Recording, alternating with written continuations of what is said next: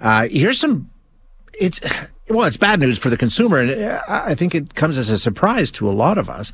Very soon, new rules will take effect that will give small businesses the power to add a surcharge, if they want, on credit card transactions. As you know, probably, small businesses that use credit card services pay a small surcharge to the credit card company. Well, now they're going to be given the option of passing that on to you, and it looks like a lot of them will. To help us out with what we're hearing, we have Corinne Pullman joining us, who is the Senior Vice President of National Affairs for the Canadian Federation of Independent Business. Corinne, thanks so much for your time. Appreciate you joining us.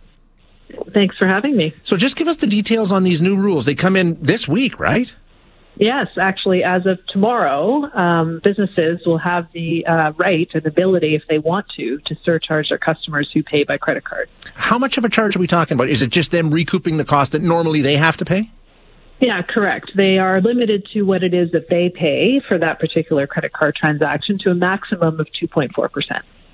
Okay, so that can add up depending on what it is that you're buying. What do you know in terms of the surveys you've done with your members? How many of them are thinking about doing this? Yeah, so we did go out a couple of weeks back knowing that this opportunity was coming up to see how much of an interest there would be. And we actually found about 1 in 5 are saying that it is something they would probably look at doing at their business. Now, this is all kinds of businesses, not just the typical retail and restaurant. This would include businesses that work B2B, business to business primarily. So it is a broad mix of sectors that would be included in that 19%. So 1 in 5 say they think they'll do this. How many say, no, we're not going to do it? And is there a gray area where we're not really sure? We'll see how it goes? Yeah, there's about 40% who said they just don't know, and probably another similar amount, like 20% or so, who are saying, no, I'm not going to do it. And then the remaining amount are actually only going to do it if their competitors do it. So they're a bit of like waiting and seeing to see who else is going to do it. And you know what? That's probably what we're going to see, right? Once some start to do it, if everybody does it, then that's just the new system that we're living in, right? That's correct. It could very well be that. And part of this is because credit card fees in Canada are relatively high compared to fees globally. So it is a significant cost. And of course, through COVID, we've seen a huge transition from cash to digital, mostly credit card payments. So for a lot of businesses, they saw those costs go up. And this is the system that's always been in place, right? Like if you go anywhere, if you go into a business and you use your credit card, it costs the business a certain percentage to have that fee paid from the credit card company, right? Like they lose money on every transaction.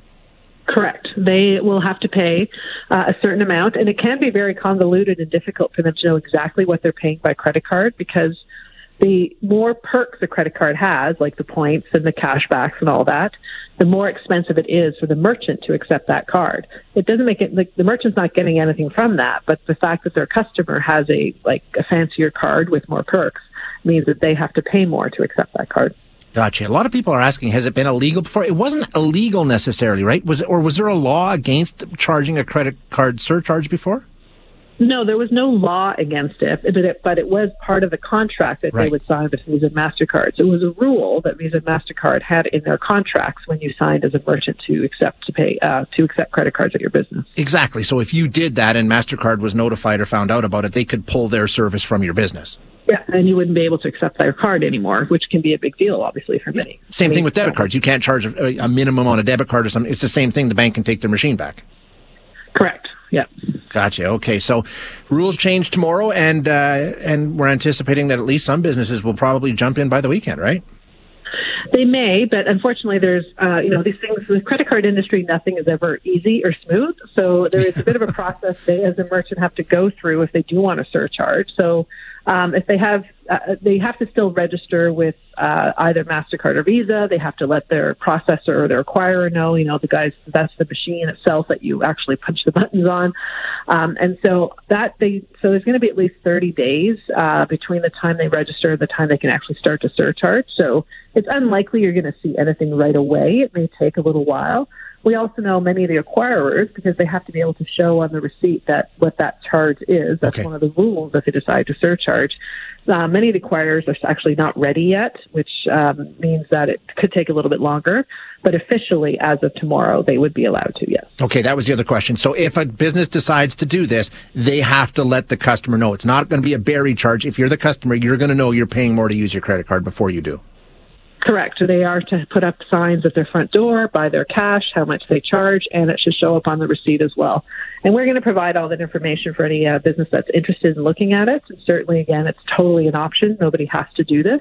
But we just want to make sure that those that do are following the right rules and being transparent about it. All right. Interesting news. Thanks very much, Karina. I appreciate you giving us a walkthrough. Hi, it's Shauna, and I might be a bad parent because my kids think French fries are vegetables. Hey, it's Ryan, and I might be a bad parent because I went out for wings when my wife was in the hospital after giving birth. Johnny here. I might be a bad parent because in my house, the tooth fairy gives pocket change. But we're not alone. Len emailed us and said his 6-year-old daughter's Tarzan moment going from love seat to lazy boy by curtains made him more proud than any dance recital. And Andy left his 2-year-old at the rink. All right, guys, I'm sure we're not alone. Like Andy's kid.